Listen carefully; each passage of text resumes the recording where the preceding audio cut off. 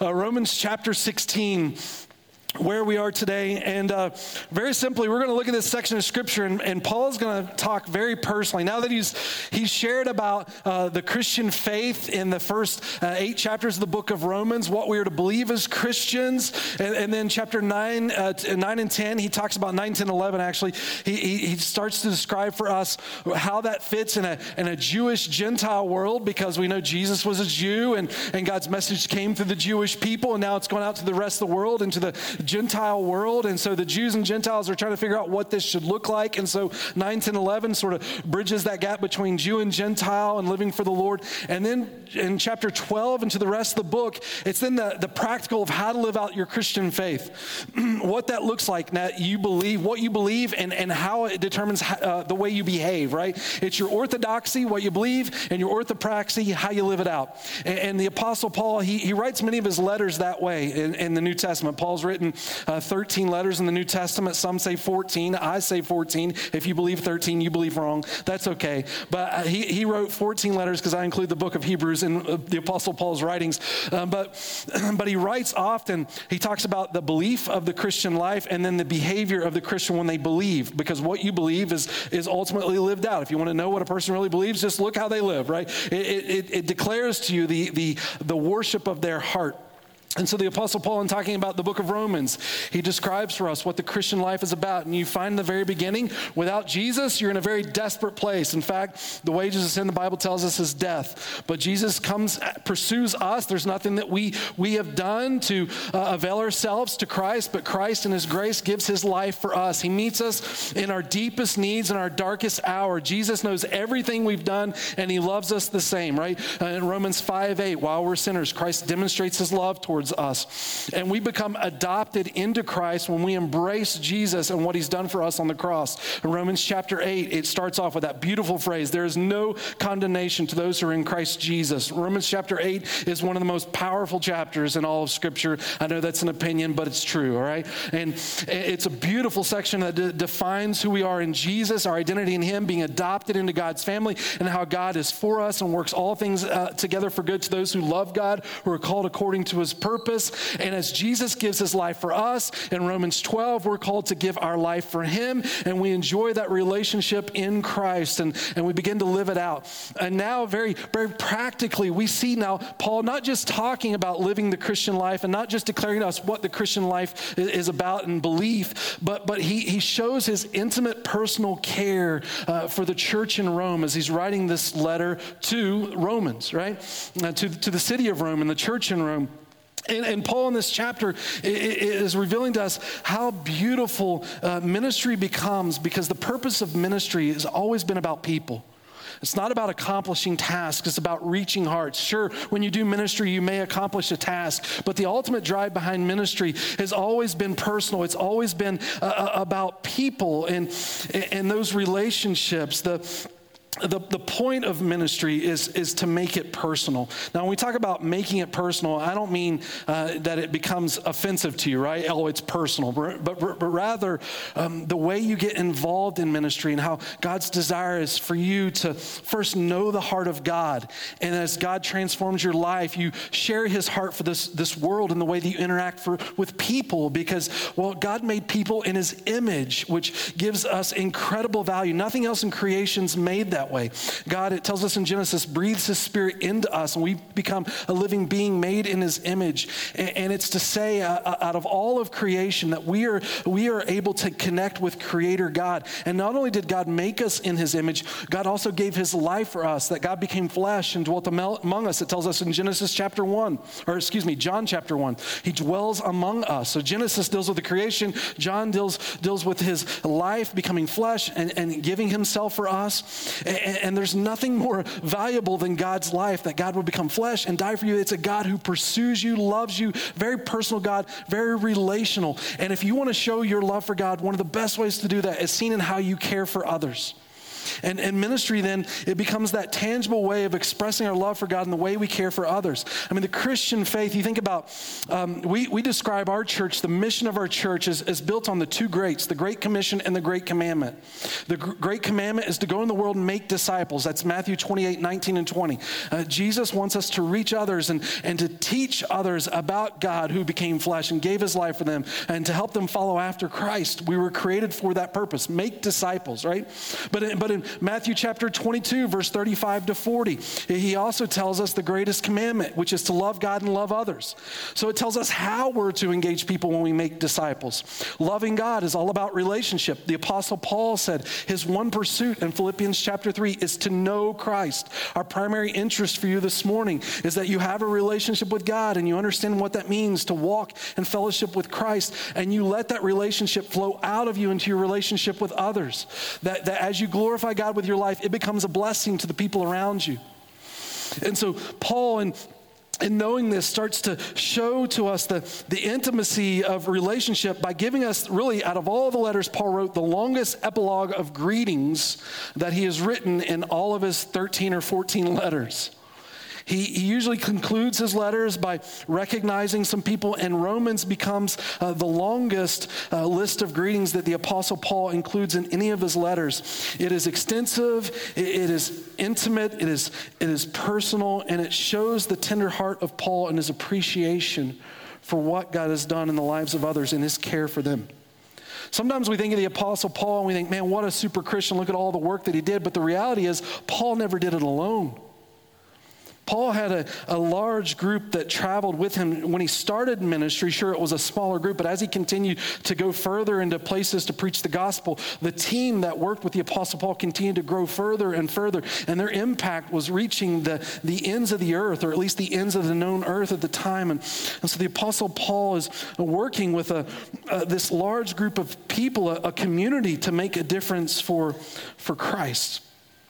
And for us this morning, this section becomes rich and rewarding in showing us early insights to the life of the Apostle Paul and to the early Christian community and the characteristics they carried as they served the Lord in the first century. One of the beautiful things about the Bible is not only does it give us commands or ideas of how we're to live the Christian life, or wisdom in that sense, proverbially, and how to live a life to honor God. But it also shares the stories of how Christians did it, or the Old Testament saints would have done it in a narrative sense. I think sometimes as people, we learn best by example of seeing how other people have modeled it, and it helps us to make it a little more personal in our lives in doing it that way. And I think with the Apostle Paul, he's starting to give us insights into these early Christians and the way that they honored the Lord together as a community to make a difference for him. And the first century church, really the first 3 centuries of Christianity, that church was on fire for their passion for the Lord and their love for the lost, and to see communities birthed in places where there was no gospel presence. And to get to understand their care for one another and what made them passionate about why they were doing what they were doing.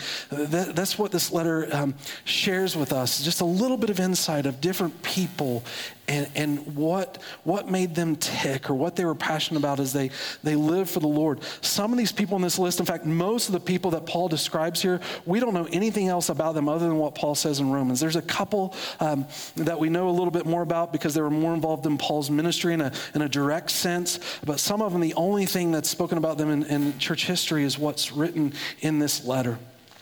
But I want to give you 3 ways this morning of making ministry personal through the way that Paul talks about the life of the church here in this passage.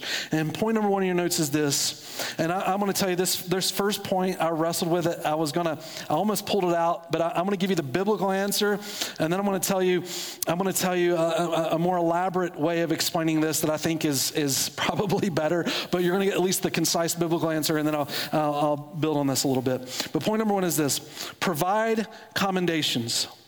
Provide commendations. And this is exactly what the Apostle Paul is about to do with this lady I'm going to call Phoebe. The real pronunciation of her name is Phoebe, but that doesn't sound as good as Phoebe to me, so we're going to call her Phoebe. But we're going to go through a list of names. I'm going to tell you, I didn't look up the Greek and how to pronounce every one of these names, so I've learned to say it fast and say it confident, and people are just going to believe what you say. Some of these, I do know the correct Greek way of saying it, and I don't like the way it sounds, so I'm going to pronounce it West Virginia, Utah style, which is kind of where I'm from, and whatever comes out, right? But provide commendation. And what the Apostle Paul does in the beginning of this letter, Romans chapter 16, is he's writing this letter and he's sending actually Phoebe to take the letter to the Romans to Rome. Phoebe's in charge of receiving this letter from the Apostle Paul, taking it to Rome, and helping them understand what Paul meant through this letter, because she was there with Paul as he was writing the letter, and she can explain things to them if they have any misconceptions of what Paul's trying to say. But she's been charged with taking this letter, and it was common in the first century that when you sent someone out like this, you would write a letter of commendation, that you would honor this person within this letter so the people receiving it would understand the position or the authority that they had to present this letter, so they weren't skeptical of who this individual was. And so Phoebe, even in this first century, being a female, needed, I think, accommodations, especially because females weren't treated with dignity and honor, especially in this first century. And so for them to be able to have a voice and to understand the importance of who they were and to be heard, this was important for the Apostle Paul to do for people in general, and more particularly for ladies. And so the Apostle Paul writes this letter of commendation with Phoebe to send her on her way. And you find within this letter what makes her such a unique woman, because the Apostle Paul describes the characteristics in her life that really highlighted who she was in Jesus. And she becomes a woman that's made a tremendous difference for the sake of the gospel. And so the Apostle Paul says, I recommend to you our sister Phoebe, who is a servant of the church, which is at Cenchrea, which is just east of Corinth, where the Apostle Paul would have met Phoebe, that you receive her in the Lord in a manner worthy of the saints, and that you help her in whatever matter she may have need of you. For she herself has also been a helper of many, and of myself as well. I want to talk about her characteristics in just a moment, but I want you to recognize that when the Apostle Paul is sending this letter of commendation with Phoebe, what he's really ultimately doing, and this is where I thought we could make point number one, is he's supporting the work of mission. Paul's life is on mission, and he wants to continue to see the church to live on mission, and so he's supporting missions to live on mission. And so he's doing whatever it takes for the sake of the gospel, short of sin. And we say that as a church. Like, God has put us in an area to be a light for him, to understand how important my relationship with God is, and not to leave it with me, because that's not what Jesus intended at all. Jesus gave his life so people can come to know him and to walk with him and to enjoy that relationship with him. And so God wants me to use the talents and abilities and gifts he's given to me to give them away for his glory to the benefit of others. And so Paul's heart is for the sake of mission, to live on mission, to understand God called his church not to exist for themselves, but to give themselves away for his glory in this world. And so he's sending Phoebe on this mission to go to Rome. And we've seen together as we've studied Romans that Paul's hope is to use the church in Rome to then send him on to Spain. And so Phoebe goes ahead of the Apostle Paul to prepare the church, which is ultimately going to send Paul on to Spain. And his heart is all about mission, whatever it takes to see God's people expanding beyond themselves for his glory in this world. And sometimes it's providing commendation, praise, or support, and whatever's necessary to see that cause going. Sometimes it's going yourself. But it's living out the purpose for which God has created the church in this world. And this is Paul's interest, to make it personal, to invest in the mission of God in this world. I mean, Jesus said, where your treasure is, that's where your heart will be. You can see what you value in this world by where you spend your resources, your time, and your money. And when you invest in something, you have more interest in it. If you want to make it personal, invest in the work of God. You'll become more concerned, or a growing concern with the type of care that's taking place. And this is what's happening with Paul in this story, is he's providing this combination and encouraging us in the aspect of how to make ministry personal through our care for people around the world. And can I just encourage you as a church to say, I am blessed by the missional heart of this church. And we make it a priority every year to 10% of our budget to send towards the mission of God around this world. We have a particular interest here in Utah, and we should. I just went through statistics this past, yesterday actually, on the archive of religious data, just to remind myself of what's happening here, and the newer data is available for Utah, and I found out the evangelical Protestant group within our state was in 2010 0.5% in Utah County, and today it's 0.4%. We are losing, right? There's a higher number, right, of people, but there's a lower percentage because Utah County has grown. And if God's people really care about what God's word says, and if God's people really believe that Jesus transforms life, then we should share that. We should let that be what our life is about. When people in your neighborhood think about you, they should think about Jesus, because you're the model of Christ in your community.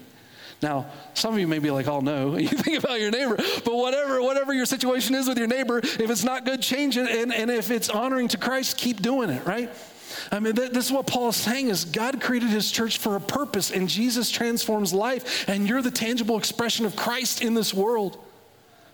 And so the importance of making ministry personal and investing in the mission of God is how our lives achieve this. And for Phoebe, you see it in the words I highlighted here. She is a servant, which means she's selfless, not selfish.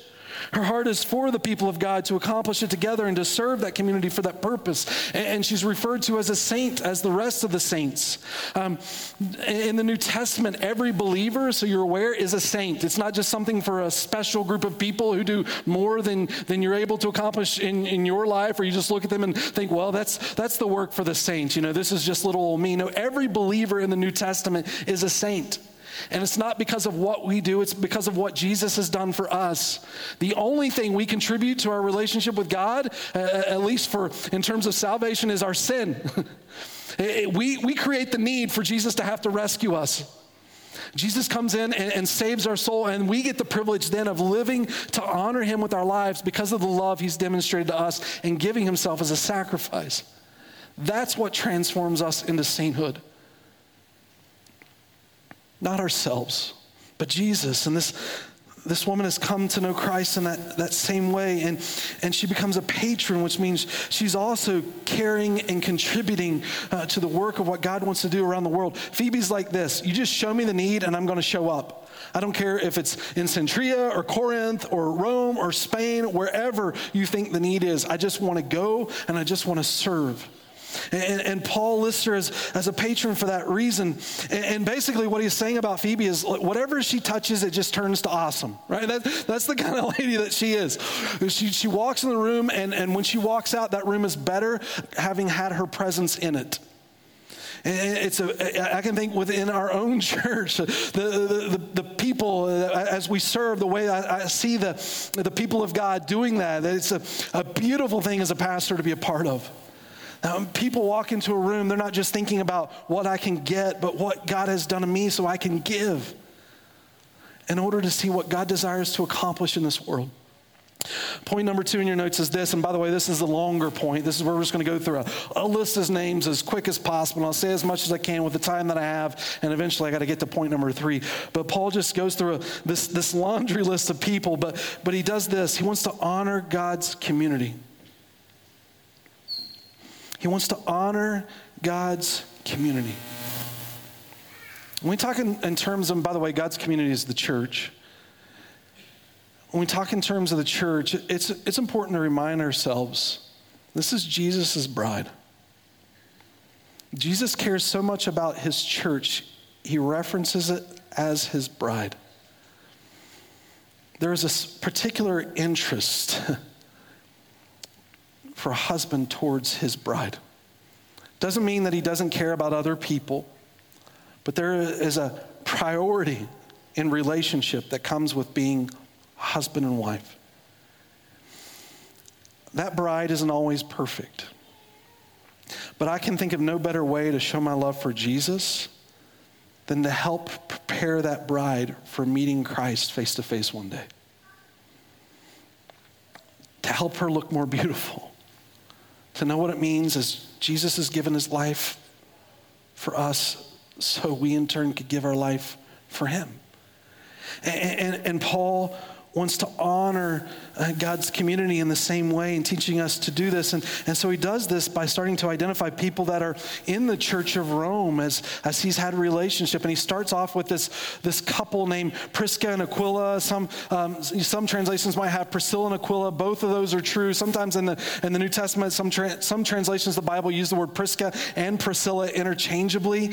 And it's not wrong. Some translations don't complicate it by just referring to her as Priscilla the whole time. It's similar in our language as saying, for Prisca, it's similar as saying if you know someone that has the name like Jennifer, and instead of calling her Jennifer, you call her Jenny or Jen, right? And Prisca is that same way. And in this first century, she could be called Priscilla or Prisca. But in Romans 16:3, Paul introduces us to this couple, Priscilla and Aquila. Aquila being the husband, my fellow workers in Christ Jesus, he says, who risks their own necks for my life, to whom not only do I give thanks, but also all the churches of the Gentiles also greet the church that is in their house. When Paul's honoring this community, Priscilla and Aquila is one that we're familiar with in Scripture. Most of these names I've told you we don't know much about outside of just Romans, but Priscilla and Aquila appear a few times in Scripture. In Romans 18, Paul encounters them for the first time in Corinth. They were one of the groups that were expelled from Rome. Remember, I told you as we started the book of Romans that Emperor Claudius at one point had kicked the Jews out of Rome, and so they were expelled from Rome. Priscilla and Aquila were expelled during that time under the emperor. Paul runs into them at Corinth where they were now living. They do ministry together in Romans 18, and then they go with the Apostle Paul to the church of Ephesus. So they did ministry with the Apostle Paul and ended up back in Rome doing ministry again. And it tells us that they were even willing to risk their lives for the Apostle Paul and the work that God wanted to do within that community. Their ministry was so impactful that they even found one called Apollos. You'll know from Scripture if you're familiar with it. And Apollos became an incredible leader in the first century church. And they're the ones that worked with Apollos and discipled him and mentored him in Christ. But one of the things I love about this couple is you see Paul honoring this community is that they are a couple that does ministry together. One of the most beautiful privileges that you can have if you're able to do within your home is to do ministry together as a couple, to make Jesus the center of your family. I know not all of us are able to do that because sometimes we don't always have a home and an agreement in Christ. But if you do walk in Christ as a married couple, being able to honor the Lord together and find ways to serve Christ in your own home, to make him the center there, that your home becomes a blessing to people around you. That's what Priscilla and Aquila represent, to the point that they're willing to risk their lives to do so. Next, Paul points out this character by the name of Epaenetus, we'll call him, my beloved, who is the first convert to Christ from Asia. Again, as Paul thinks about the beauty of the community, one of the things that almost immediately comes to his mind is the first person who came to know Christ in Asia. And by Asia, Paul is referring to this region called Asia Minor. It's where modern-day Turkey is today. And when the Apostle Paul first journeyed into modern-day Turkey and he preached the gospel there, this was his first convert. And Paul never forgot that. And this individual grew in the Lord to the point that he ends up in Rome, continuing the ministry. He leaves the area he's from and goes to Rome to serve the Lord, thinking missionally. And Paul is just blessed by the first person that he came in contact in this region of Asia Minor in Turkey that came to know Christ. You never forget those stories. I mean, when you think in terms of evangelism, the church and living on mission is called in this world to seek the lost. And when people come to know Jesus, evangelism is the lifeblood of the church. It gets people excited to see the effect that we have in our own community. And I think here at Alpine Bible Church, to see our history as a community here. starting off with just a few people and pennies in our bank account, and watching how God grew a family, just the steady growth every year of our existence, to see the impact that God has allowed us to have in our community is encouraging to our church each and every year as we continue to grow. Evangelism is the lifeblood. And then when it becomes personal, like the Apostle Paul and with Epaenetus, here as a church, I can think for decades, having been praying for some of you to come to know Jesus and have had now come to know Jesus, or some of us here that are still sitting on the fence, to be honest. To embrace Jesus and to know the love of this God who has given his life for us, or even some of you today that as you come to know Christ, you may be the only one in your family that knows Christ, but you have this hope in your heart that God would do more within the relationships that he has given you and the family that you have, that more people within your own family would come to know the Lord. So you can feel and understand what it is for the Apostle Paul to say, and I went to Turkey and I didn't know what to expect, but I just preached the gospel and I just wanted to be faithful to Jesus. And in the end, the results aren't up to us. But to see someone come to know Christ and life begin, what a beautiful moment that becomes. And then he goes on and he talks about this lady named Mary, and all he says about Mary is she was a hard worker. And what it's saying about Mary is Mary's not afraid of a challenge. She's not afraid of difficult things.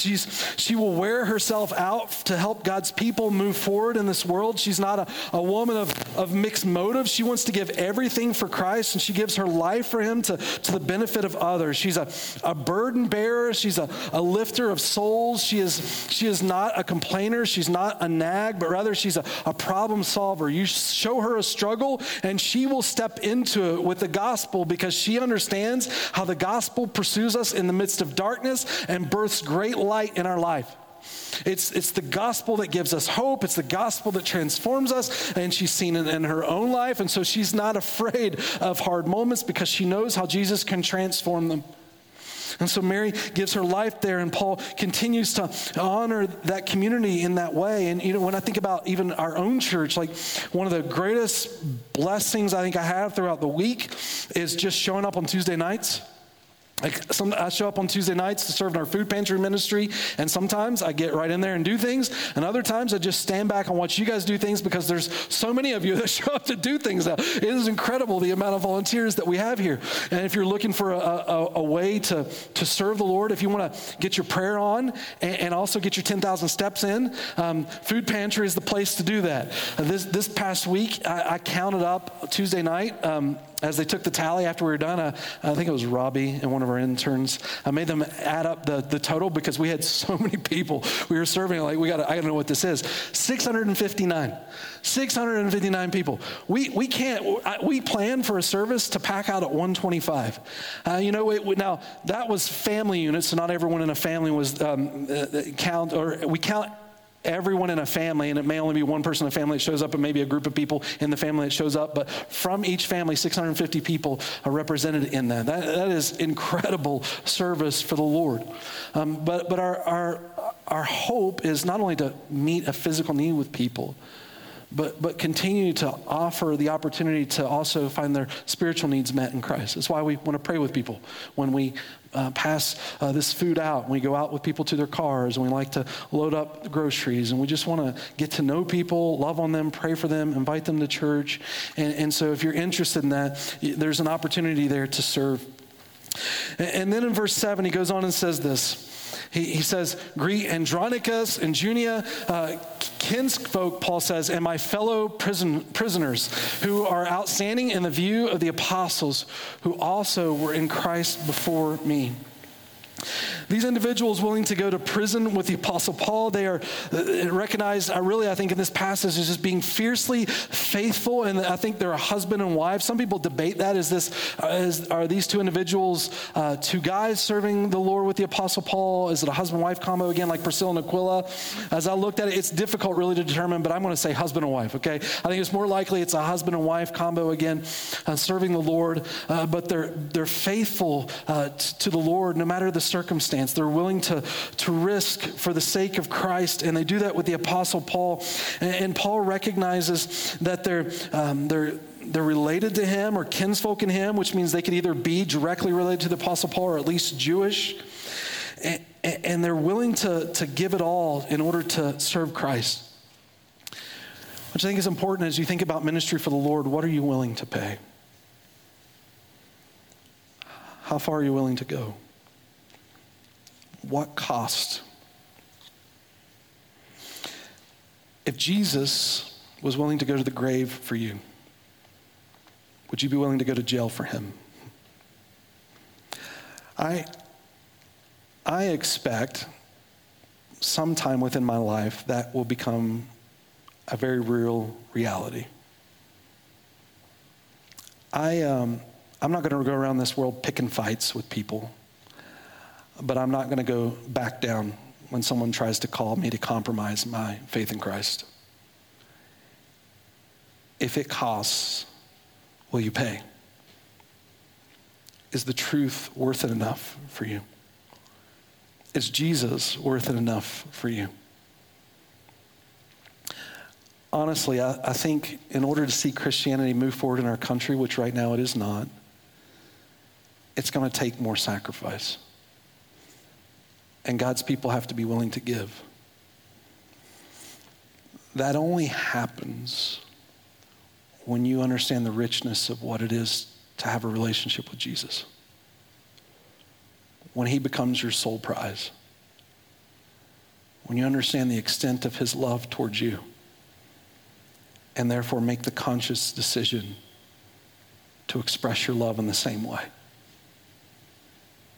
And Jesus said the Christian life was like that, right? Take up your cross and follow me. That is a life of sacrifice. The idols of our heart will call us and cause us to sell short of faithfulness in Jesus. Before we ever get to that type of temptation where the consequences may be so high, I think it's important for all of us to make our primary value in life Christ. And no matter where it takes us, trust that there will be a God who will meet us and sustain us through it all. Paul goes on from there. It's a sobering moment.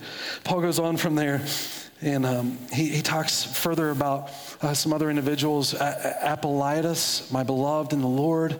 Urbanus, our fellow worker in Christ. And I'm going to say Stachys, only because the real pronunciation of this makes me spit everywhere. But this is Stachys, my beloved, right?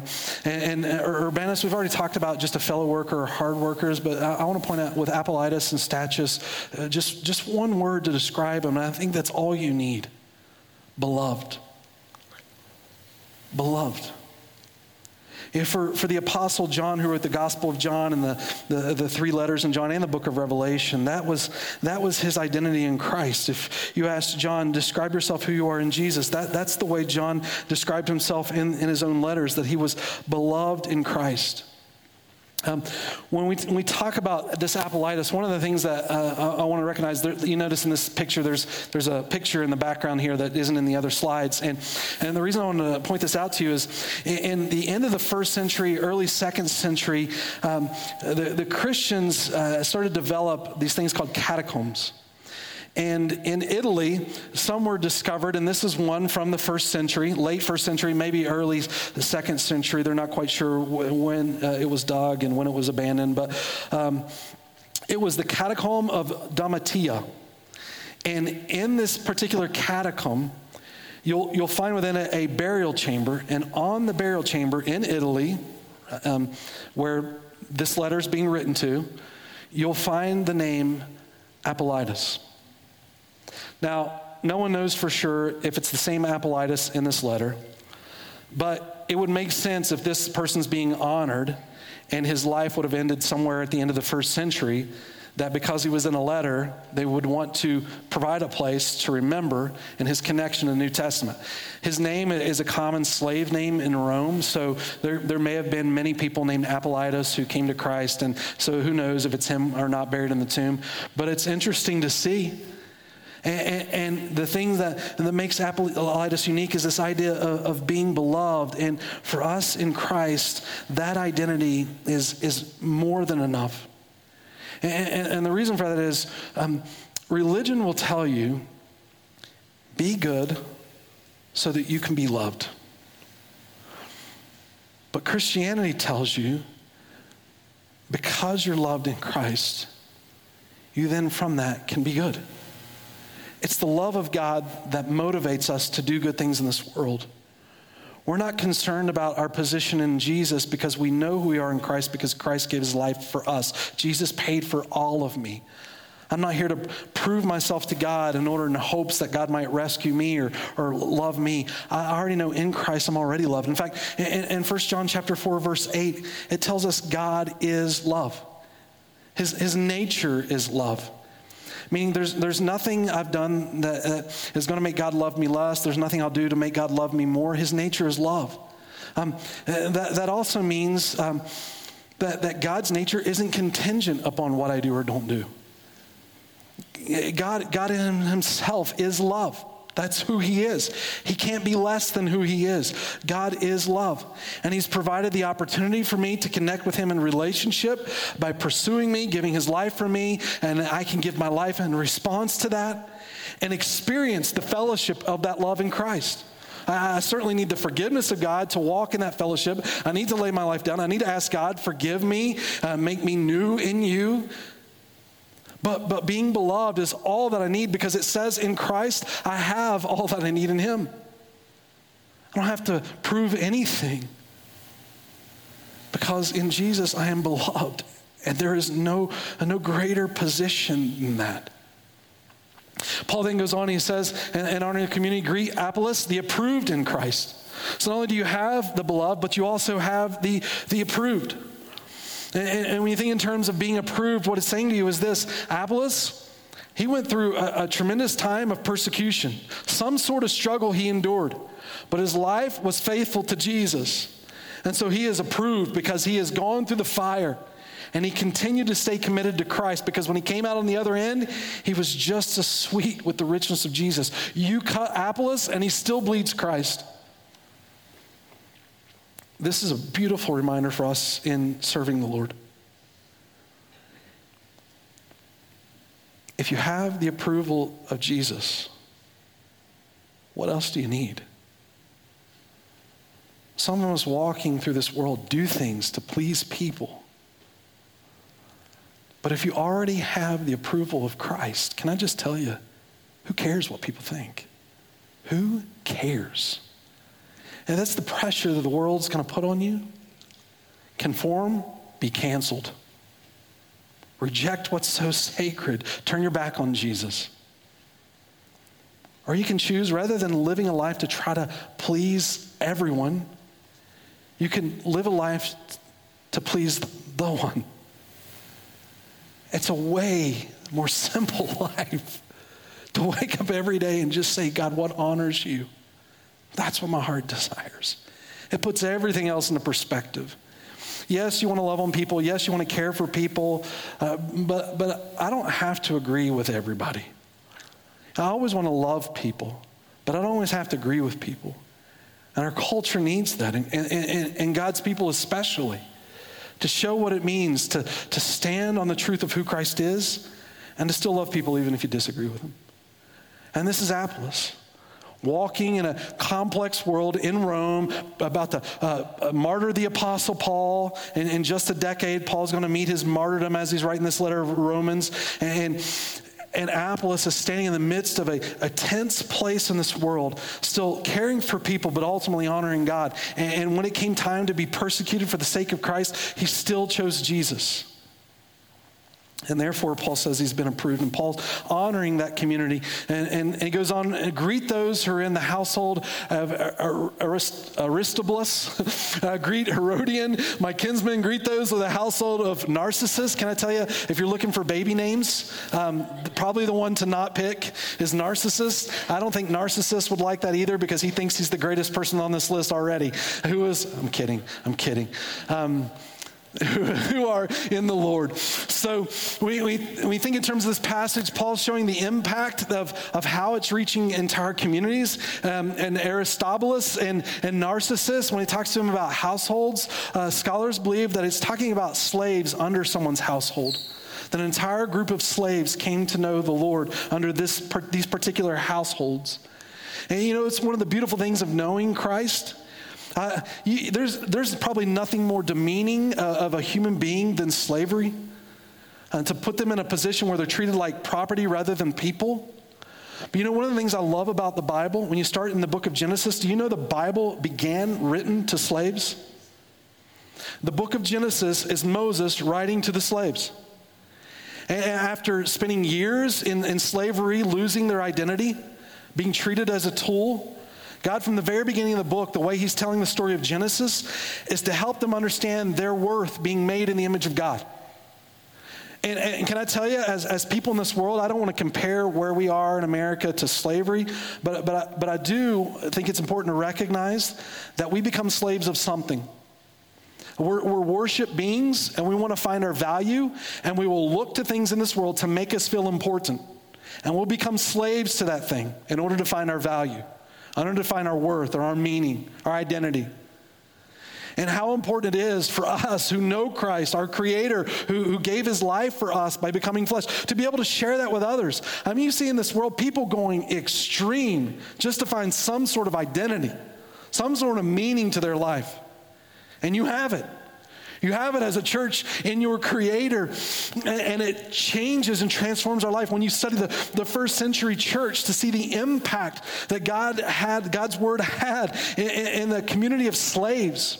And Christianity was a grassroots movement, and it impacted the poor and the destitute, and it started to make a difference in this world. And we have the same privilege today to meet people in their brokenness who don't understand who they are and to share who God has made them to be. And then he goes on, verse 12. I want to go a little faster here. Tryphonea and Tryphosa and Persis, whatever that is. These are three ladies that Paul is talking about in the Lord. And the first two ladies there, their names are from the root word delicate, which... It carries the idea of being, what he's saying is soft and delicate. He's saying these women may look small in stature, but they pack a powerful punch in Jesus. They get it done when things are with them in the Lord. And then he goes on with a longer list of names here. Rufus, I forgot about Rufus. Rufus was one who some believe his dad carried the cross in the first century when Jesus was being going to Calvary, and he dropped with the cross. The person that they picked to carry the cross was a man named by Cyrene, and his son, it tells us in Scripture, was Rufus.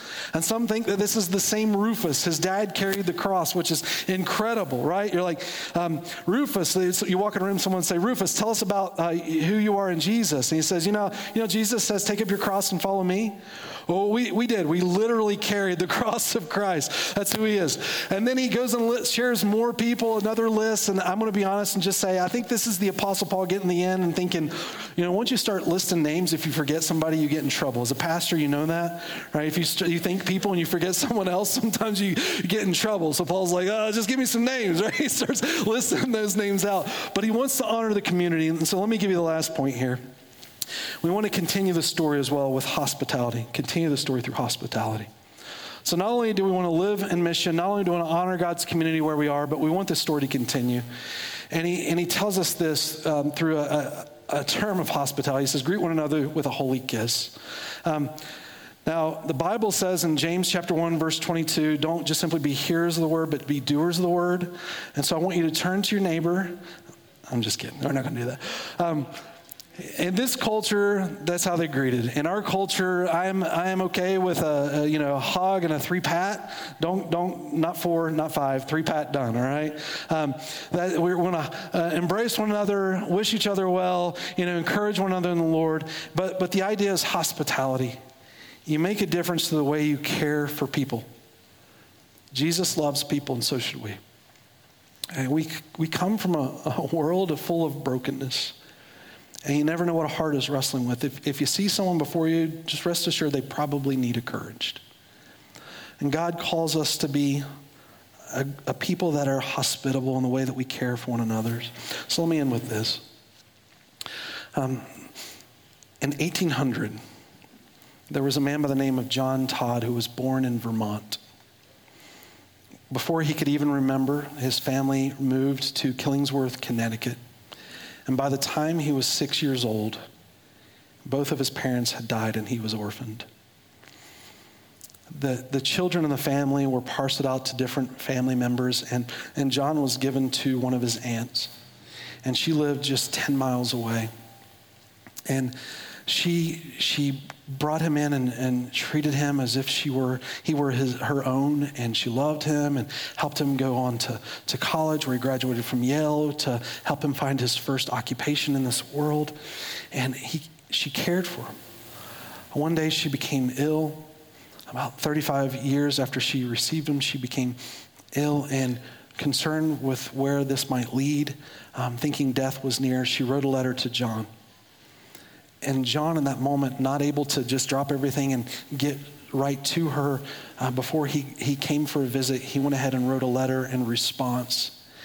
And he wanted to encourage her, knowing that she was seriously ill and she may pass. But this is what orphan John wrote when he wrote to his aunt who cared for him. He says, "It is now nearly 35 years since," so he's 41 years old, "I, a little boy of 6, was left quite alone in this world. I have never forgotten the day when I made the long journey to your house in North Killingsworth. I still recall my disappointment when, instead of coming for me yourself, you sent your hired hand Caesar to fetch me. And I can still remember my tears and anxiety as I perched on your horse and, clinging tightly to Caesar, I started all out for my new home. As we rode along, I became more and more afraid and finally said anxiously to Caesar, 'Do you think she will go to bed before we get there?' 'Oh no,' Caesar said, assuringly. She'll for sure stay up for you. When we get out of these here woods, you'll see her candle shining in the window.' Presently, we did ride out into the clearing, and there, sure enough, was your candle. I remember you were waiting at the door, that you put your you were waiting at the door, that you put your arms around me, that you lifted me down from the horse. There was a fire on your fireplace, a warm supper on your stove. After supper, you took me to bed, heard my prayers, and then sat beside me until I dropped asleep. You undoubtedly realize why I'm recalling all these things. Someday soon, God may send for you. He may take you to a new home. But don't fear the summons or the strange journey or even death. At the end of the road, you will find love and a welcome. You will be safe in God's love and his care. Surely he can be trusted to be as kind to you as you were to me." Guys, I read that story to say what John Tyler found was a reflection of the heart of Christ and his aunt. Church, what we have the privilege to do is to be a reflection of Christ to a broken world. You never know where people are coming from, but we do know what everyone needs. Everyone needs Jesus. Your commendation towards the concern of mission, your heart for his community, your hospitality for others, that's how God makes a difference. This message has been brought to you by Alpine Bible Church in Lehi, Utah. If you'd like more information, please visit us online at alpinebible.com.